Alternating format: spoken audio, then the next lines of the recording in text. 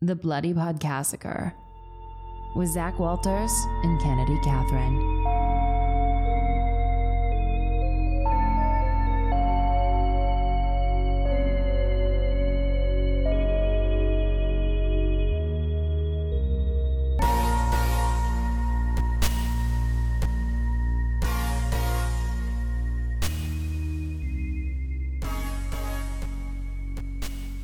Welcome back. We gotten out of it. And welcome back to the Great Podcaster. That's going to be our name change.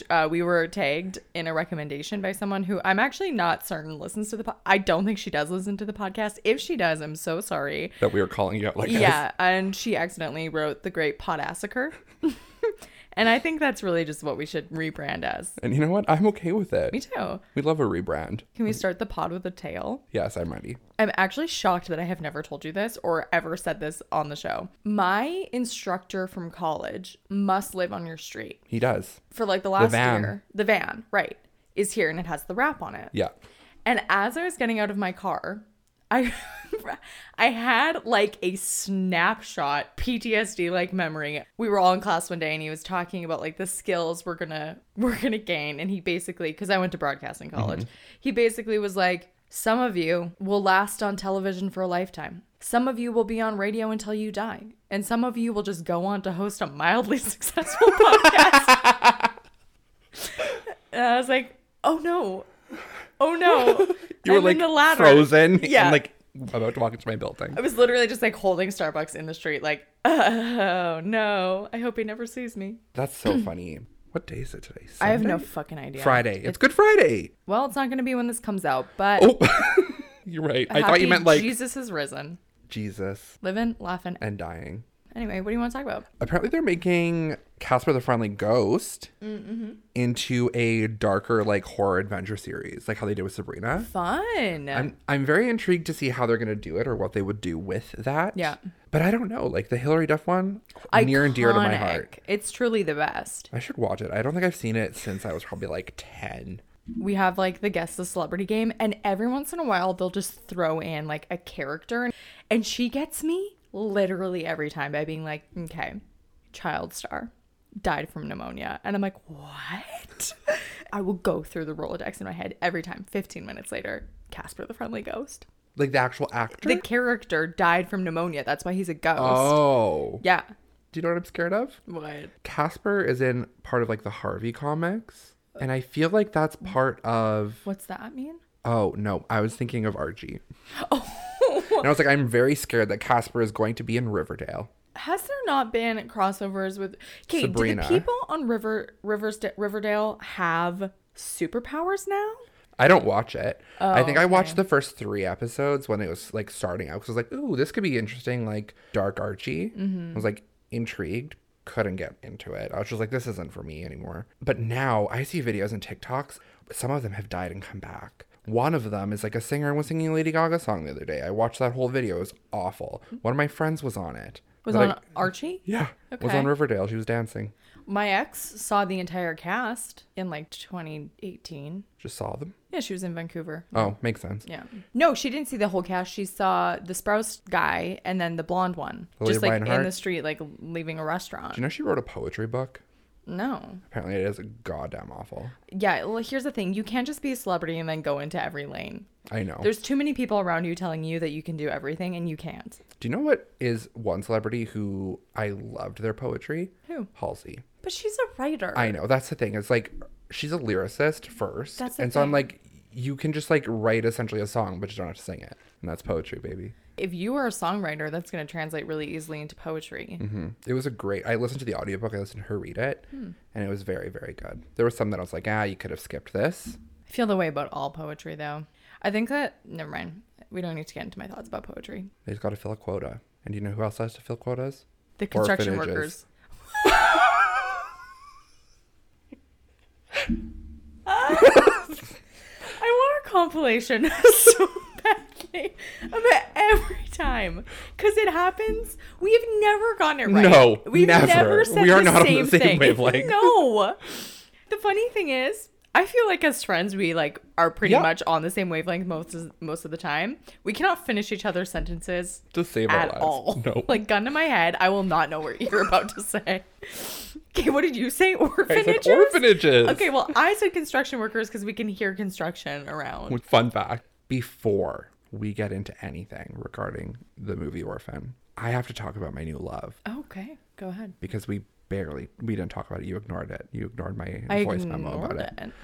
Because we were voice memoing and then I went AWOL for like 2 hours. I went and saw Everything Everywhere All at Once. Oh my God. Every single person that I've ever met in my entire life has been telling me to watch it. I'm going to be honest, probably my new favorite movie of all time. That's so exciting. It is hilarious. It is so like, the storyline is so good. I sobbed at one point. Like full on was just like sobbing in my like seat. Your coworker was sitting 3 seats away from me. I was going to say, he's the one who's told me to watch it. Yeah. Like, he won't stop talking about it. It is just next level. It's gonna have a lot of hype around it. I have one friend who went and saw it because I told them to go see it and they were like, it's overrated. And I was like, Oh, shut up. I was like, okay, but also at the same time, Also, something can't be overrated yet. it is just like incredible. The acting is amazing. Jamie Lee Curtis is in it. She's phenomenal. The mother, Michelle Yeoh, is Yeah. that how you say her name? She's incredible in this movie. It is a little bit long. It's broken into 3 parts, Everything, and then Everywhere, and then All at Once. I am ready to go see it again in the theaters, and I haven't felt like that for a movie in a long time. That's exciting. I love that feeling. I would highly recommend. I'm going to go see it at some point. I'm taking myself on a theater date next week. The actual theater. The theater. Mm-hmm. Maybe I'll go see it after because I'm seeing a matinee of a play. There is one scene that is like horrific. I couldn't watch it. It was a lot. Don't tell me. I'm not going to because I want you to experience everything full on. You want me to experience everything, everywhere, all at once? Yeah.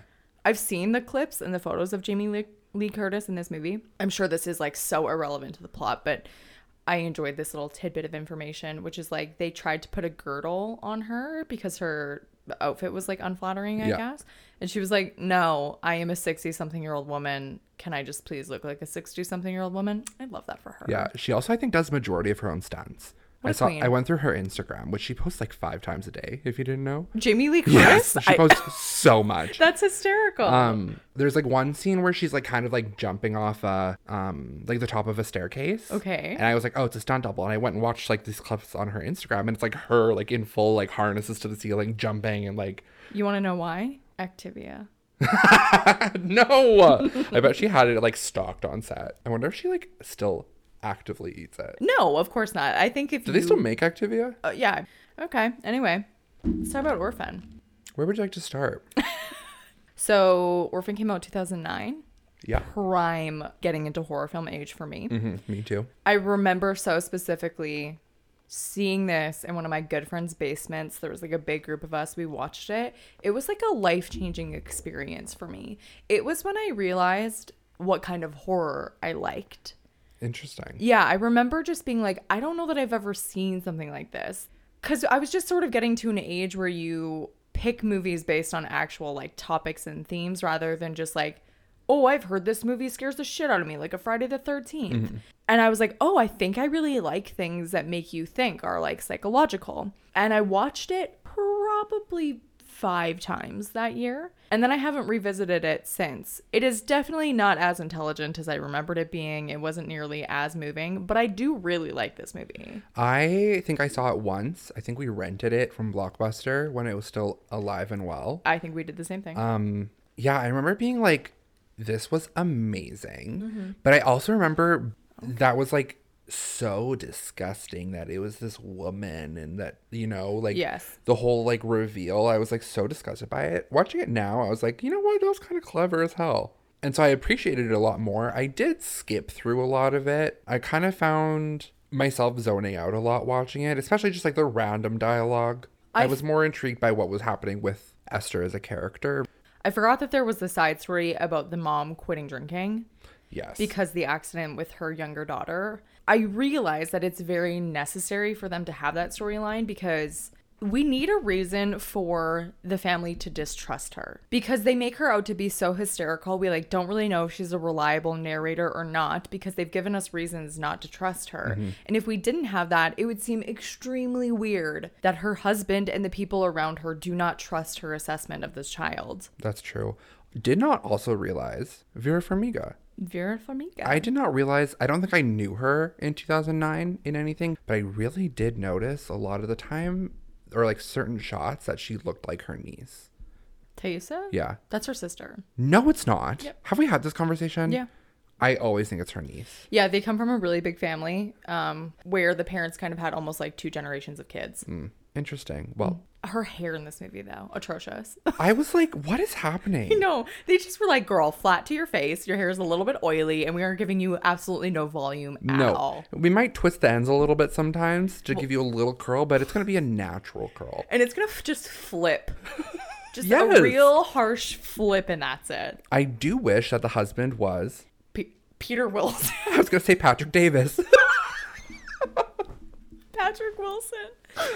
I was like, they're such a dynamic duo. They just make sense together physically, emotionally. Something about the way they sound together makes sense. And I was like, it would have been 10 times better if it was him. I don't know what role I have seen. Who is this? It's a Skarsgård. Yeah, it's one of the brothers or family members. I don't think he actually is related to them. I think he's like his own separate entity, but I could be he's wrong. Skarsgård, and they're Skarsgård. Yeah. One family tree, right? I don't know what I have seen him in where he just gives me the heebie-jeebies, but the whole time I was like, stop touching her. Don't you stop that. I need to look up now what he's in. Me too. But do you know what I mostly know the girl who plays Esther in? Is she was in the Hunger Games. She was. And she played kind of the same character. She actually does, even as an adult, kind of look like a child. It's true. She has a very youthful face. We almost had it, but I was getting scared. He's married to Maggie Gyllenhaal since 2009? Since this movie. She just had that movie and he's in it. He's in The Lost Daughter.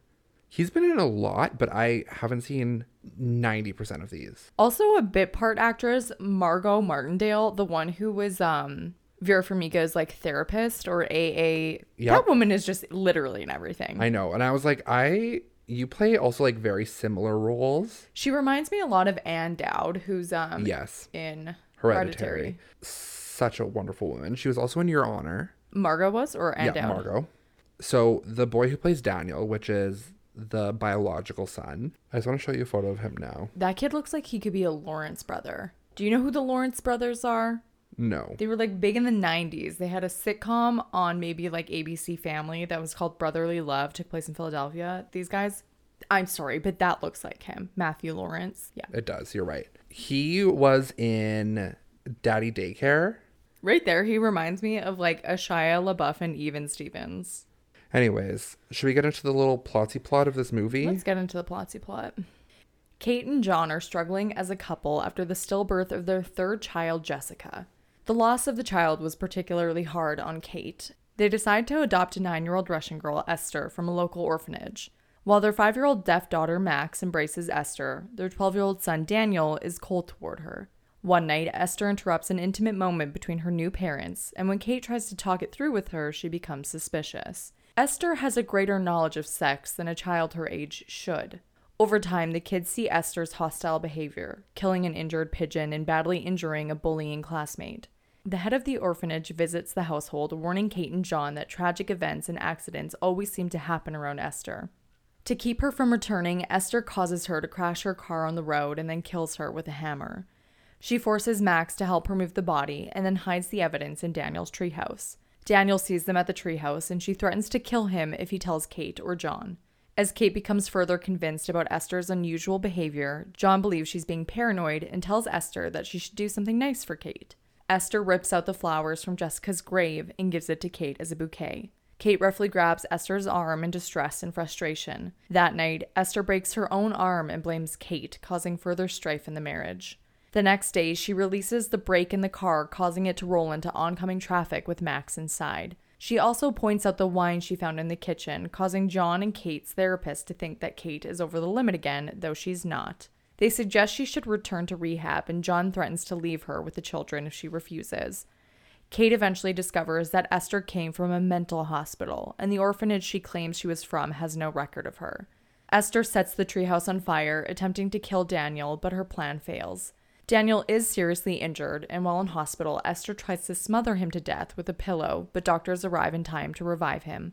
Kate, whose suspicions are confirmed, slaps Esther and then is restrained and sedated. That night, Esther attempts to seduce John, who threatens to send Esther back to the orphanage after realizing Kate had been right all along. At the hospital, Kate learns that Esther is actually a 33-year-old woman with a rare hormonal disorder that stunted her physical growth and caused proportional dwarfism. She has spent most of her life posing as a little girl. The ribbons she wears around her wrists and neck have been hiding her scars from her time at the institution. Meanwhile, Esther, rejected, stabs John to death. Kate rushes home where a struggle ensues between her and Esther. Kate and Max flee as police arrive, but Esther attacks near the frozen pond, hurtling them into the ice. The ice shatters, sending Esther and Kate underwater. When Kate climbs out, Esther pleads for her life, but Kate angrily kicks her in the face, breaking her neck and killing her. Her body sinks into the pond as Kate and Max are met by the police. Orphan. Yeah. Where the term daddy originated for straight women with daddy issues. Ew. Because the whole time she was like, daddy. I was like, that was a little bit more English than Russian. Yeah, the thing is, I know I can't do Russian, so I was like, can't I'm either. going to take the next available accent. The only accent. Yeah. So my other thought after that, you know how we've talked about horror movies with kids in them? They often like do things strategically to protect the kids from understanding fully what they're doing. Yeah. There is no way that they were able to do that with Isabel Fuhrman, who plays Esther in this movie, specifically when she's trying to seduce John. And I know. need to understand how they went about that because I am uncomfortable with the idea The other of it. one that I was thinking of is when they just give the kids the porn magazines. I was like, that's a lot for these children. True. The other one I was thinking of is the bird scene. It feels like they just let them. Yeah. I feel like they killed a real bird on set that day. Mm-hmm. Esther, as I think a character, is truly terrifying. Absolutely. Like, that's, I think, the reason that this movie for me is like a great movie is because it's so like fleshed out that she's like maniacal, cold-blooded. She has so much manipulation and like brutality to her. The way that she like very specifically antagonizes Kate about a thing that is like so painful and traumatizing All the time. is so upsetting. Even like the language that she uses, one of my favorite lines in this movie is when Vera Farmiga is having a conversation with her, talking about how a mommy and daddy fall in love. And Esther goes, yeah, they fuck. I was like, okay. Yeah, it is jarring. I was like kind of like going through a deep dive for this character. Mm-hmm. While she auditioned for this movie, she wore an old-fashioned dress with ribbons around her wrists. And they brought that into the movie as like part of it. Oh, that was like her own thing. Yeah. Oh, that's cool. Esther was described as having fair skin, delicate features, and platinum blonde hair. And she didn't fit the description, but they wanted her anyways after her audition because she was so good in that it. movie would be nothing without her. I agree. She also studied performances of Glenn Close in Dangerous Liaisons and Anthony Hopkins in Silence of the Lambs. For being 10 and or 11 or 12 when you're filming this movie, why are you studying? Yeah, I that's understand. real heavy. Like, but those movies are like things that are like, Very adult. yes, very adult. At that age, you're not even going to understand like what's happening. Like maybe in Silence of the Lambs, like Yes. it's pretty obtuse, but like Dangerous Liaisons, she's going to have no idea what that's even about. I know. I don't know what it's about because I've never seen it. And I'm agreeing this whole Good, time. it's a period piece. It just like blows me away how like realistic as a 12-year-old she portrays a 33-year-old portraying a 12-year-old. That's the exact thing about it. Is like there is an energy about her. When she was 33, I believed it. I know. And like the way that, so when she takes off her makeup and takes out her like false teeth veneers, And her face kind of like sags. Yes. They did a really good job with that. Such a good job. And she became so much more terrifying. Even though like the whole time you're like, this is unsettling because this little child is being incredibly creepy and like rude to all of these people. Also watching this movie regarding the ribbons, I don't know why, but I was like, oh, it's because her head fell off. Zach! I literally have that written in my notes. Where the fuck is it? Is that a different movie? I said, with the collar that she wears, I thought back to that old story where the person removes the ribbons from the woman's neck and her head falls off. I fully thought she was decapitated. Me too. And I was like, okay, she's old and she's decapitated, so that's why she has to keep the ribbons on. But like, a decapitated person is not alive. I know. Like, did we think she was a ghost? Kind of. Yeah, I guess. I was willing and ready for anything to happen. Even though we knew like, rewatching we knew, but like... The movie's called Orphan. It hinges on her being an orphan, not her being a dead decapitated woman. Imagine that's the title. Dead decapitated woman. Working title of our next feature. DDW. I wonder if there was some... Like, is there another movie that we're thinking of where there is like a ribbon situation? I don't think so. That is like an old wives' tale. That's just like an old lore folktale, sort of.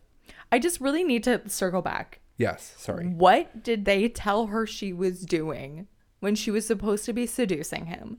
Because there is a shot where she leans into his ear and says, like, I will make you feel good, or something along those lines. Mm-hmm. And like the way that it's set up, like, you can tell that she did that. There's no like voiceover. There's no like, stand in. No. And it's just like, it's so uncomfortable because she's also in a full face of makeup. Mm-hmm. And she's also like has her hair done. She's wearing like a sultry outfit and has a knife. I also wonder, like, the scene where she's walking from the kitchen holding the knife, we don't see her face. I think there was like a couple points in the end scenes where the body was a stand-in. Which is very possible and would make a lot more sense. Mm-hmm. But yeah, why would they do that? Or like keep the adult there for the scene? Why keep him with the child? Oh, like, you know, like find a way to like shoot it so that he's actually not there at all. Yes. Yeah. I don't know, because it's so much more uncomfortable if he is. I guess. But and it's like the fact that he's like drunk and, you know, whatever. You're watching and you're like, I literally would rather skip forward. Well, yeah, because we know the intention is that she's 33, but that actress is like 12. Yes. And it's just like, it's can we not? Why did we have to do this? Mm-hmm. I agree. Speaking of the father, a lot of people online absolutely hate the father as a character. I also didn't like him. Personally, also didn't like him. But after reading some stuff, I think it's more like he was written that way instead of him being awful. He's like this very cliche horror character, but nobody would have guessed that it's a 33-year-old woman. No, but he doesn't listen to her at all. Like, it's so frustrating. That's the one thing that is the beauty and also the frustrating thing about this movie is it's that classic trope of like one person is clearly telling everyone that something is going on and then no one believes them. And we've talked about before how like one of our biggest fears personally is that something would happen, something big would happen and people wouldn't believe us. And then you're stuck in this position of like having to wonder if you're crazy or if just no one is listening to you. And from the very beginning where it's like she has this dream of her experiencing this super traumatizing event where no one around her is noticing or cares or feels it in the same way she does. It's like this common thread throughout the rest of the movie where she's just seen as like kind of hysterical. And it's so fucking frustrating to watch. I understand that we are made to believe that he does not trust her because the situation happened with their daughter. It's like, okay, she was drunk and she was irresponsible. How does that translate into, okay, also she like makes up stories about people and her experiences with children now? Like, it just seemed weird. Also, the fact that like there's this common denominator of her, like people not having trust with her. Why let her adopt right now? Exactly. Maybe that's something that you should revisit in a couple of months, maybe a year or two. Yeah. You also still do have 2 children. You do not need a third grown child. You don't need a third 33-year-old in your house. But like, you know, you don't need to add a 12-year-old to your family of already like young children. Yeah, it's like it's pretty clear from the very beginning that they're having issues and he doesn't trust her. And he's like, yeah, but let's just get like a severely traumatized child from Russia. That seems like a great idea. Yeah. There was a scene in the beginning where Vera goes to pick up Max. I thought that was like the adoption place. And I was like, wow, people are really just walking out with a bunch of children. I was like, it is bumping. It's like so buy casual. one, get one free. It is on sale right now for kids. And then it got me thinking like how weird it is that you can just like get a child or buy a child and keep it for the rest of your life. Adoption is a very weird concept. Like, obviously it's very necessary. Yes, I agree. I find that like most structures in society are pretty flawed, but anyway, it is a very necessary thing. But I have such a hard time kind of wrapping my head around the logistics of it. Like, I made a note that was like, I've never understood the timeline of this movie. It's like day 2, she goes to school. Day 3, she's super fluent in ASL. I know. Day 4, pianist. Right. Like, she could just pick it all up. But it's so weird to me to think about the fact that there are people who take in like foster children or adopt a child and like literally 2 days later they're like, and off to school we go. I know. Like when she was yelling for her to get ready, I was like, you don't even know her middle name. Why did no one help her get ready? When she shows up at the top of the stairs in that dress and she's like, oh, sweetie. I'm like, my mom was helping me get dressed until I was like 12. Maybe we shouldn't wear your Victorian era dress to school that you somehow have gotten. Here's the other thing that makes it weird to me. She's only supposed to be 33, not 300. You know, there's so Why many. does she look like a haunted doll? I know. There's so many times where I'm like, yes, you have come from Russia. Like, but Russia is also a modernized country. And you're only 33. Yeah. It's not like you're 80 some years old where you've lived through a war or something. She really does. She feels like a haunted doll from World War II. For what? What is your sources of inspiration? That's what I'd like to know. I'd like to sit her down here and be like, what are your sources of inspiration? Tell me. If you were going to create me a mood board, Esther, like, what would it be? who, what, when, where, and why? Do you know what Pinterest is, Esther? Can Probably you not. build me a board real quick? Because I just need to see what this is all about. So yeah, that's one thing that threw me off the whole time. Even 33 years ago, 1980, why are you obsessed with Victorian era? That's one thing I never fully understand in this movie was the aesthetic of Esther. The aesthetic. I also forgot about like the whole blacklight, like her painting kind of thing. It was a pretty cool addition. I actually really liked that. Also, once again, let's pick up another skill. Artist. Like full on realism. And I'm like, girl, what can't you do? That's the other thing I was thinking of is like, you're only 33. How can you pick up all of these skills? I'm turning 27. I can't do shit. To be fair, like a lot of these things like playing piano and art, those are things that if you carry that through as a lifelong skill, it's probably because it's something that your parents instilled in you fairly young. I did both of those things. And then you dropped the ball. So don't project on her. There's literally a paint by numbers in the corner of your apartment. That has been there for almost a year. And it's so hard. That it is not an, is it? Like, I'm sure, no, listen, I'm sure it is. But I can tell you that you've given it, what, 3 shots? Because you've not filled in any other square in the last year. No. Paint's probably dry. When we talk about like her manipulation, though, speaking of all of her skills, when they had that conversation where Vera was like, why are you letting me teach you piano when you told me that you don't play piano? And she was like, I didn't tell you that I don't play piano. I just told you that you could teach me. Or like whatever her wording was so tricky. And I'm like, God damn you. She really is the gaslight gatekeep girl boss of Russia. Absolutely she is. If she's even from Russia, which she's not. She's from Estonia. You're right. I'm just like running through all my notes here. The house from the outside, very Cullen-esque. Yes. I liked it. It's very much Canadian. They filmed in Toronto. Yes, I saw that. They also filmed some in Connecticut. Love that. You know what's a movie we never did? What? Haunting in Connecticut. Yes, we did.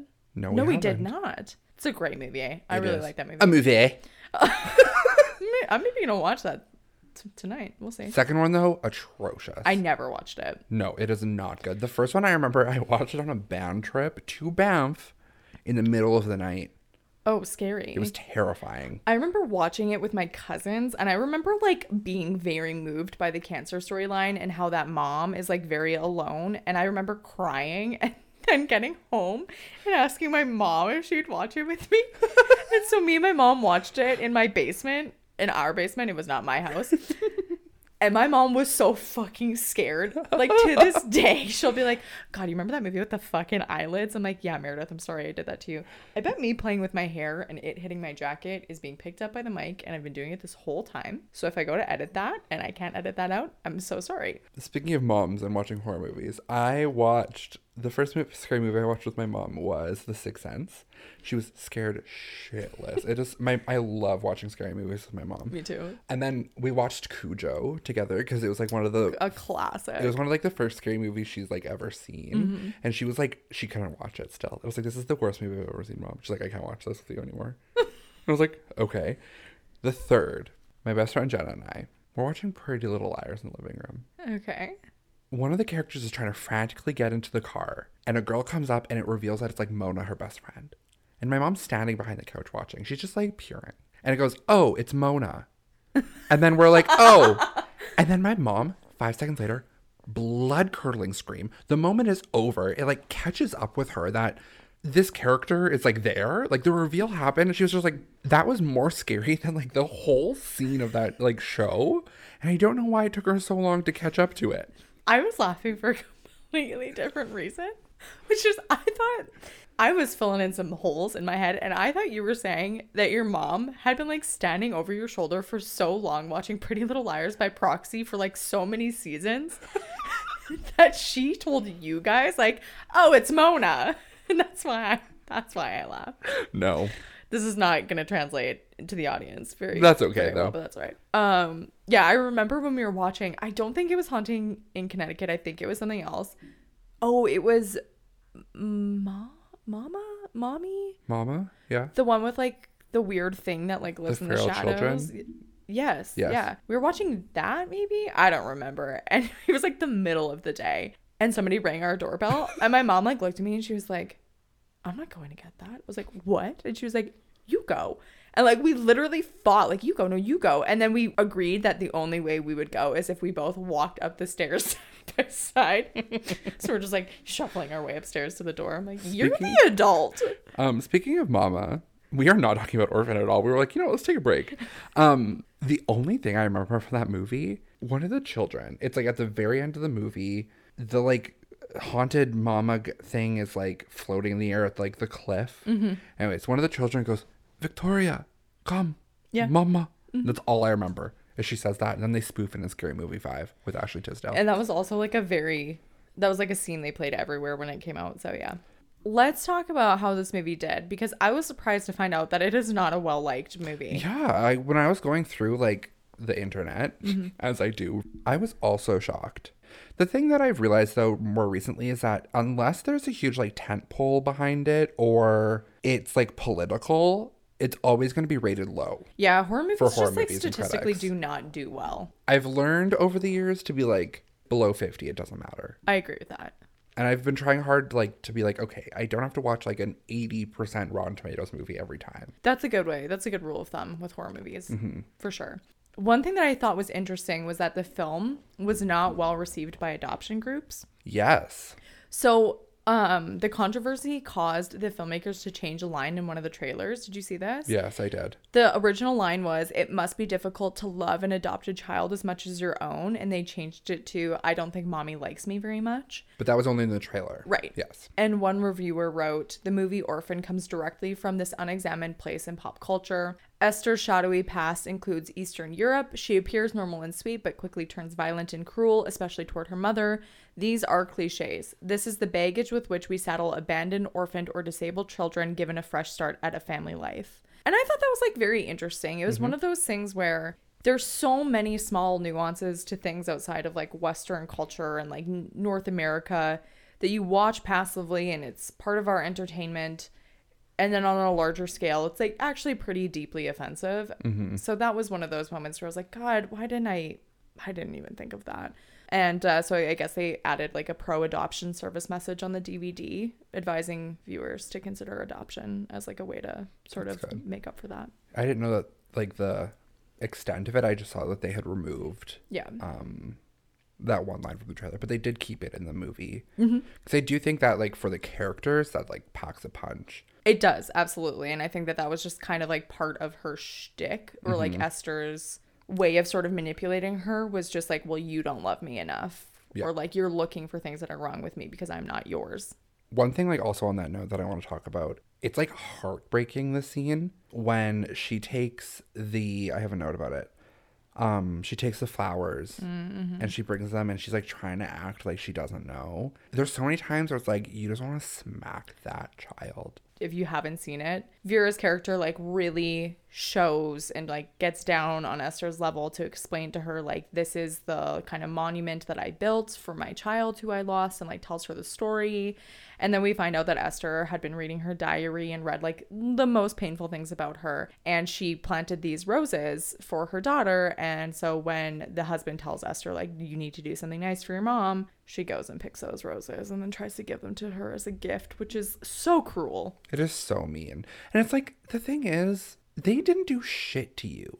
Like, she was always so nice to Esther. She was always very caring towards her. And I don't know why Esther had to be like, I'm going to fuck up your life. Because she's a 33-year-old con artist. You're right. Inventing Esther. Well, also this movie is based on something that happened. They were inspired by a story that was like circulating in the media at the time. Do you want to hear about that? I would love to. It's fucking crazy. This was the story of the Morova family. It's a bizarre, disturbing story. There's cannibalism, child abuse, identity theft. Like, if you name it, cults, it's in there. Jesus. So there was a woman named Clara. She was from the Czech Republic, and she always told people that she was destined to fulfill a mission for God. So Classic. Yeah, and her sister also had a mission. So Clara went on to have 2 sons, and the father of the sons eventually left because she was just kind of acting strangely and probably not super mentally well. People always said that she was a good mother in the beginning, but right after the breakup, her and her sons then moved in with her sister.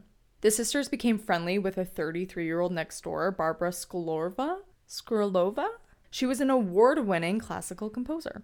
She had a glandular disease that made her look much younger than she really was, and people often mistook her for a child, and she used it to her advantage. So she was prone to getting in trouble with the law, so she would just pose as a minor to avoid being charged. On the other side, like, imagine trying to, like, go buy, like, a bottle of wine. Or date. Anything. Yeah. There's, like, so many pros and cons to that. Absolutely. So before Barbara came to the Czech Republic, she was in Scandinavia, and she posed as a 13-year-old girl named Annika. It was just the thing that she did. So shortly after she met those 2 women, they joined a religious cult that was led by Barbara's father, known as the Grail movement. The cult expressed the belief that their members could get into heaven by doing good deeds. However, they also believed that they would be absolved of committing crimes. Okay. I was like, we're starting off okay. No. So these 3 women, the 2 sisters, are now living together. Barbara is their friend. For whatever reason, they just start like an absolutely horrendous process of abuse on the 2 sons of this one woman. The 2 boys were locked in a cage in the basement where they remained for a year. There's so many horrifying details to this story, but I will leave the vast majority of them out and just give you sort of like a year. Yeah. So I'll just give you sort of like a brief overview, but it is bad. If you can imagine it, it happened. So during that year, they were completely stripped, given no blankets or anything soft to lay on. They were starved, tortured, beaten, sexually assaulted, forced to hurt themselves. And when they weren't in cages, they would be handcuffed to a table where they were just like made to stand for days on end. And the 3 women ate the boys' flesh. So when they weren't being tortured, they were being literally eaten alive. So the abuse was eventually uncovered just by chance in early May of 2007 when a neighbor's television baby monitor picked up graphic videos because they had set up baby monitors to be able to watch the abuse from other rooms. So the neighbor just like happened to have interference and called the police. The police came and rescued the boys. But when they did, Barbara posed as a 13-year-old to avoid being charged. So they thought that they were actually rescuing 3 kids, the 2 boys and then a 13-year-old who she said she was part of the abuse. So all 3 of them were sent to a children's home before it was uncovered that she was actually an adult. But before police could arrest her, she fled to Norway, and then she took up a new identity as a 13-year-old boy named Adam. So in Oslo, she shaved her head and she enrolled in school. And 8 months later, she was eventually tracked down by police. Following the arrest, all of the women turned on each other. Clara claimed that she had been brainwashed by a doctor who sent her messages instructing her what abuse and torture to inflict on the boys. The police later discovered that the phone number of this doctor actually was her sister. Barbara also claimed that she was innocent and that she too had been tortured by the sisters, but no one believed her. So according to prosecutors, the purpose of the torture and the abuse was to break the boys down and enslave them for religious purposes. While the 3 women were part of this like Grail movement, they had actually branched out and were trying to create their own cults.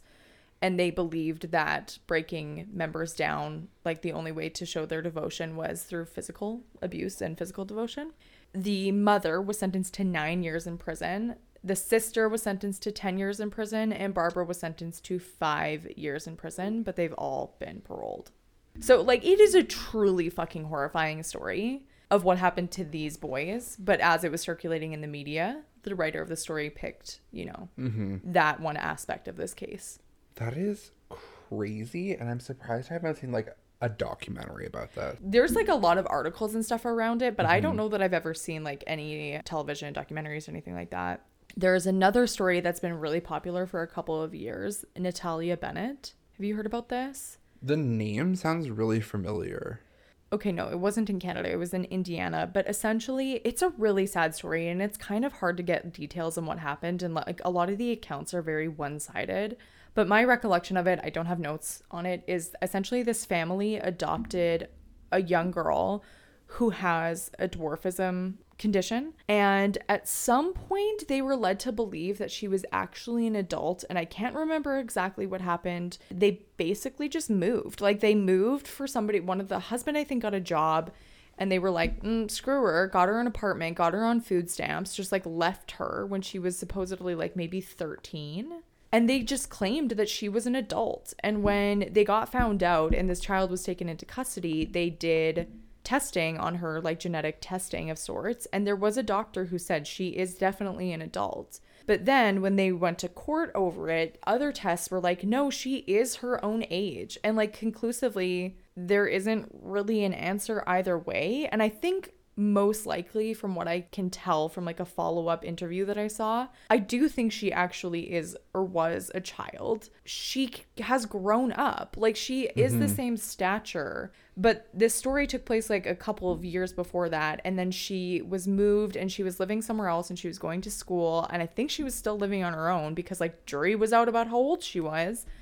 And then a woman kind of took her in. She became like a family member to them. And this woman has always backed her and been like, hey, these people say the family that originally adopted her like maintained, well, she acted like an adult or she said this or she did that to try to defend themselves. And then this woman was like, no, she was clearly a child. And under her care, she like flourished and has done really well. And you can just tell by looking at photos, like she has physically matured in different ways.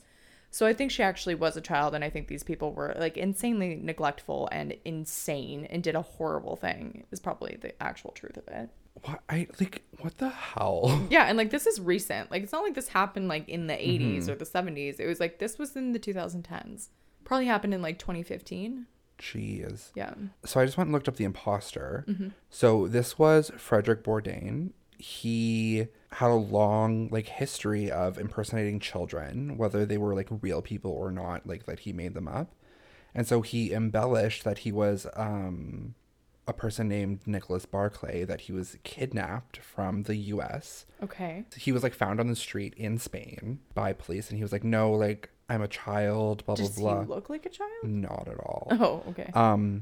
They believed him. The family believed it was his son. Their son was not. Lived with him for a year. What? I know. He was like accepted by so many of the family members. They were all like, oh my gosh, like it's so happy to have you back. He was dark brown hair and like of his skin color. He was a white blonde male. He was impersonating. What? Had dark brown eyes. The son had blue eyes. What is happening here? These poor people were probably... Sorry, go ahead. He was like... It was all like the testing they were doing on me in Spain, and like when they like abused me, that it was like all this like chemical stuff, and they were like, oh, sure. Right. Eventually, FBI like figured out like, yo, this is this guy named Frederick. And they were like, okay. But I believe personally, so...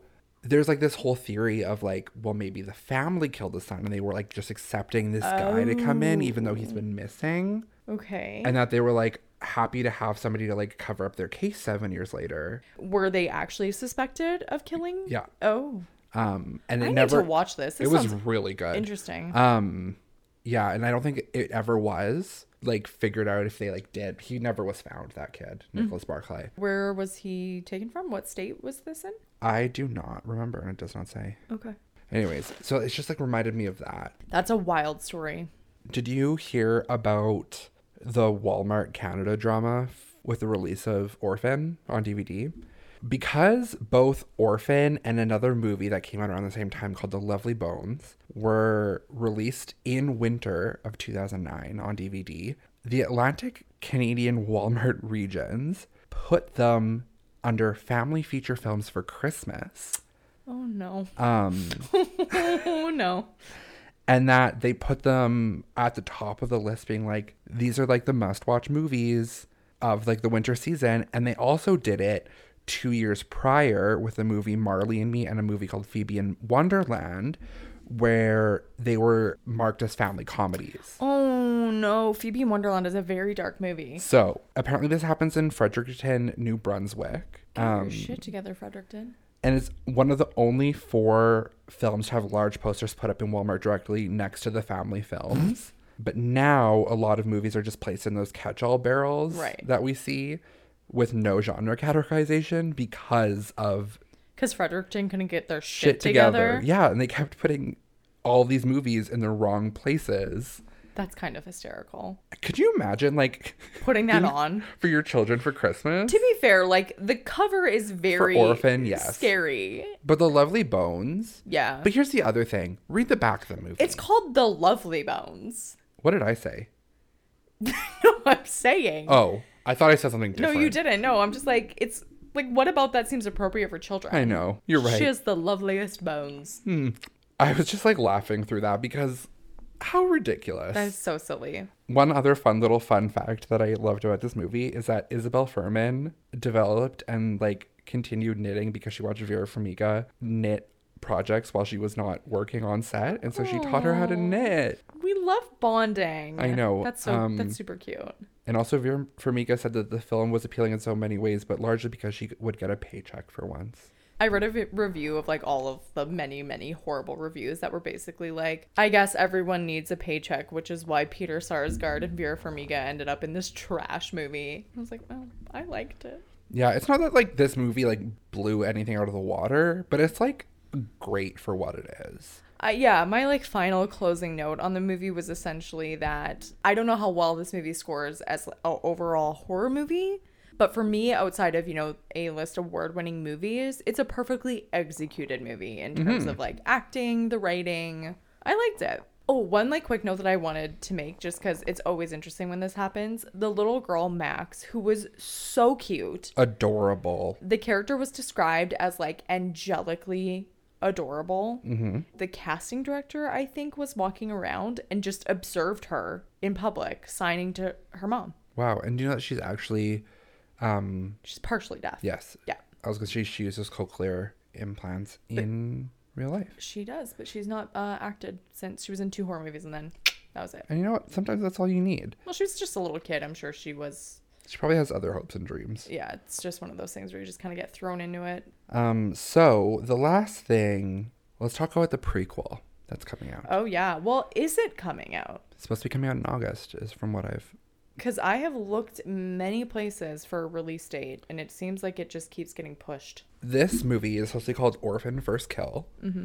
It's serving as a prequel to the 2009 one that we just talked about. The original working title was Esther, and it was announced back in February of 2020. But then in November of that year, they changed it to Orphan First Kill.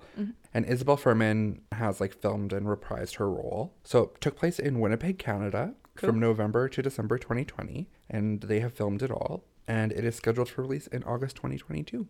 I'm going to read you the little synopsis that I took from Wikipedia. Okay. It says, Lena Klammer is a woman suffering from hypopiturism. Oh, I don't know. Cool.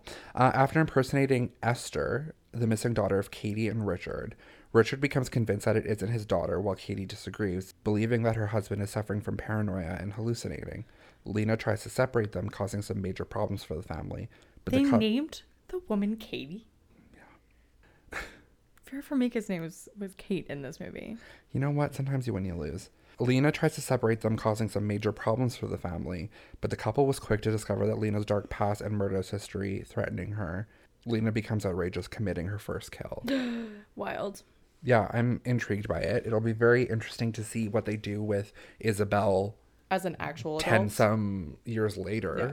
If they're going to keep like her as, I guess, a child, as... If it's a prequel, they would have to. Yeah, and she should be younger. I don't know what year it's supposed to be set in, but... Interesting. That sounds good. So I hope it is scheduled for release in August 2022, because... It sounds like it's changed hands a few times, and that's what fucked it up. Yeah. I don't think the original writer or director is on board for it. It's like completely different people. Still here for it. Should we rate it? Story. Like a 6.5. I think I just like jumped into the wrong rating. I think we usually start with scary. Take that back. But it's fine. No, we can go out of order. It doesn't matter. Sure. 6, I'm cool with. Why did you just text me? I just texted you the link to The Imposter online. 6 is good. 6, 7. I like it. Mm-hmm. I do think it's like pretty original. I don't think I've seen anything like it since. Scary. It's not a scary movie per se. There's not a lot of like, although I did find there's a lot of like things that are supposed to be jump scares where they're like, when she like is touching the mirror and opening it and then like closes it and you expect something to be there, but there never is. Yeah. And so that a lot of the time was like more scary than anything. I agree with that. Did we give it a number? 2. 1. Yeah. Unsettling, I'll go slightly higher. I'll do like a 3 or a 4. Yeah, I was gonna say 4 because there's some moments where I was like, oh, like it's just like, I don't know what the word is, but like embarrassment almost. You feel it's like that same feeling. Yes, I agree with that. There's also just like a specific level of discomfort with this movie, like the opening scene where Vera is just like, man, that woman can scream. I know. But when she was just screaming, I was like, I'm just so uncomfortable. Like this movie is so uncomfortable in a lot of ways. And even like, you know, the scene where Esther goes and pushes the kid off of the slide, which deservedly so, get wrecked, that little kid. Absolutely. Even that, you're just like, please stop. I agree. So many hammers also in this movie. A lot of hammers. Weapon of choice. Is that it? Yeah, those are the 3. Is it a paper cut or is it a bloody massacre? I'm gonna stick with one too many hammers over the head. Can I just steal yours? Because I think that's entirely accurate. Like, why? It works. One combusted ass pigeon. Oh, it was like dead. Splat. All right. That was Orphan. I do really enjoy it and I would recommend it for people. Me too. I think it's a good movie. It's just solid. It is 2 hours though. Yes, it was long. I did find myself skipping through a lot of it. You know where to find us? Facebook? Nope. We're not on that. Instagram, Twitter, TikTok @Podcastiker. You can email us at thebloodypodcastiker@gmail.com. Leave us a rating or review on Spotify or Apple Podcasts. Which we appreciate because we've seen some on Spotify now. Thank you. Thank you so much. And until next time. There's something wrong with Esther.